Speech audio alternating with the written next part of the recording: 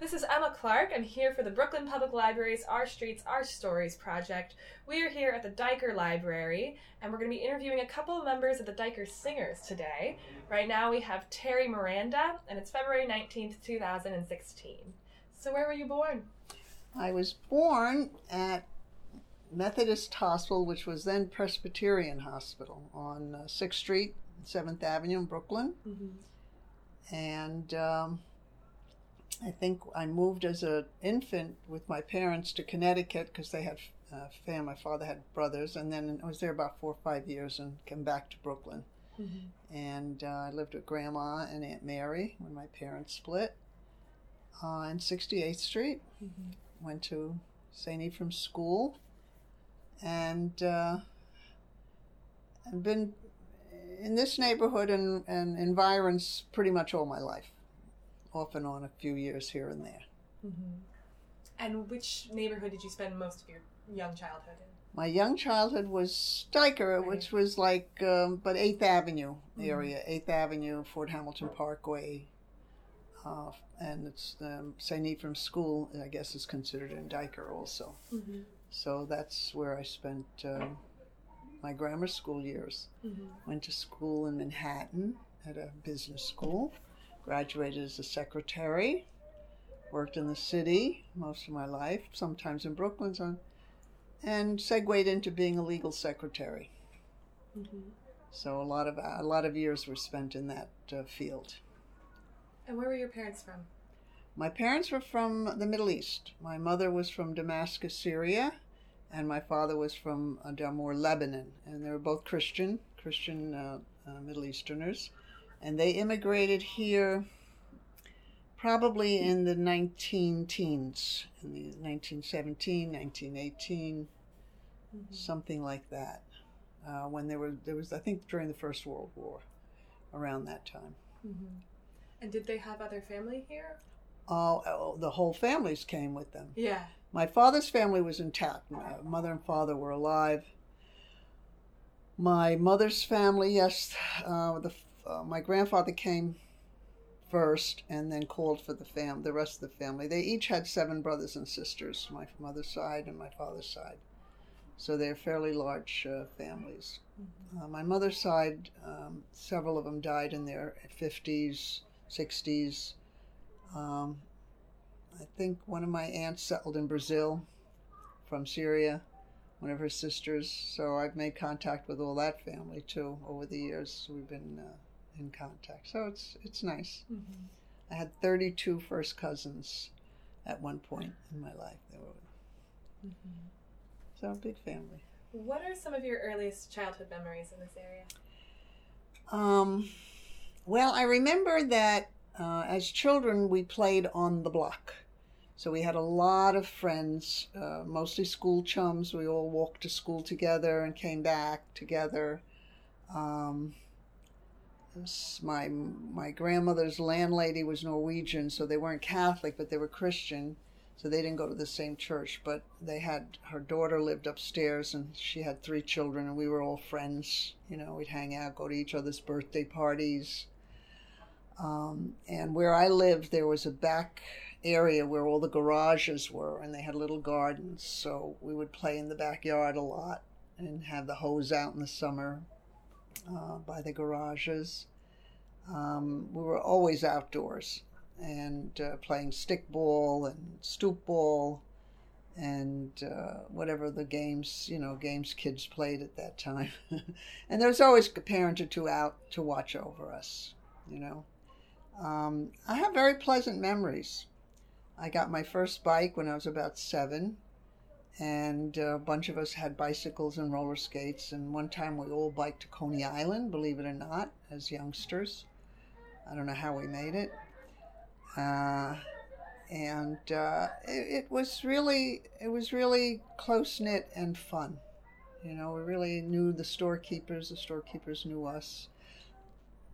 The movie theater, the Fort Way movie theater, was right up the block from me.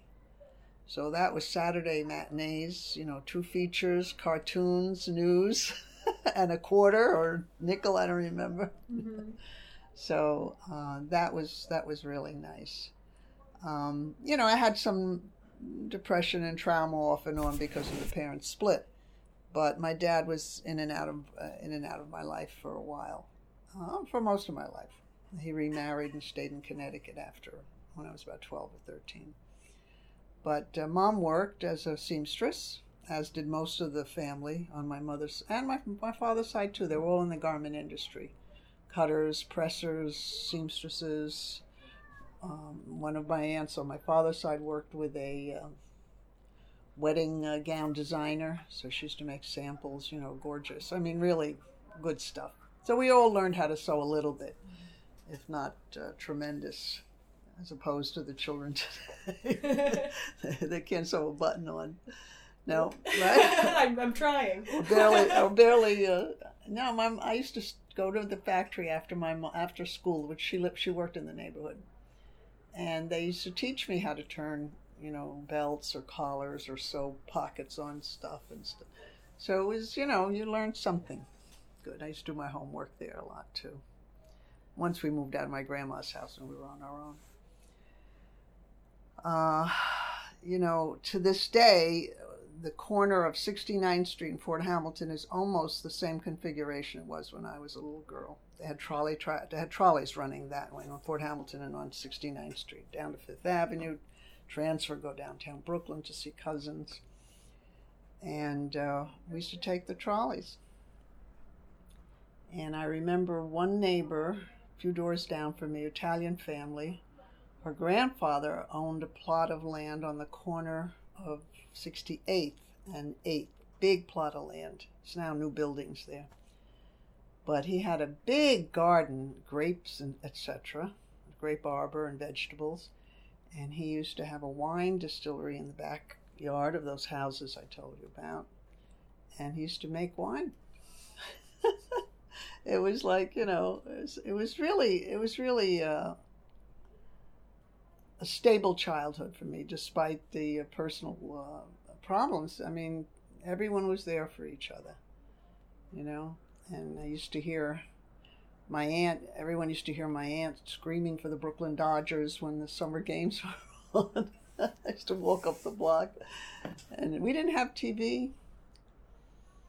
We didn't have TV then until I was about 12 or 13. I got my first TV. So it was a very different lifestyle. But my aunt got a car. My mom had a car. Even single working women, they were able to manage. So that's my remembrances. Had cats. Used to get killed on the trolley tracks, but yeah, torture. Mm-hmm. And we used to go at Thanksgiving. We used to dress up in old clothes, and we used to go begging, at the doors. How they do in Halloween now. Mm-hmm. Thanksgiving was a day for that. Really? And I think it was just for money we used to go. I don't remember. But I remember doing it, dressing up in mom's or aunt's old dresses and going around with the kids.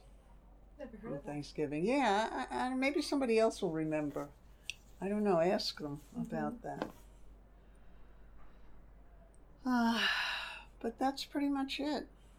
Have you spent most of your adult life in New York? You haven't moved away? Yeah, Brooklyn. Mm-hmm. Yeah, I've never lived in, other than Brooklyn, I've never lived anyplace else. Mm-hmm. I've traveled. I traveled a lot when I didn't get married till later in life. Mm-hmm. I was about 35. I lived with my mom till I was about 26. Mm-hmm. Then I moved to the Heights as a single.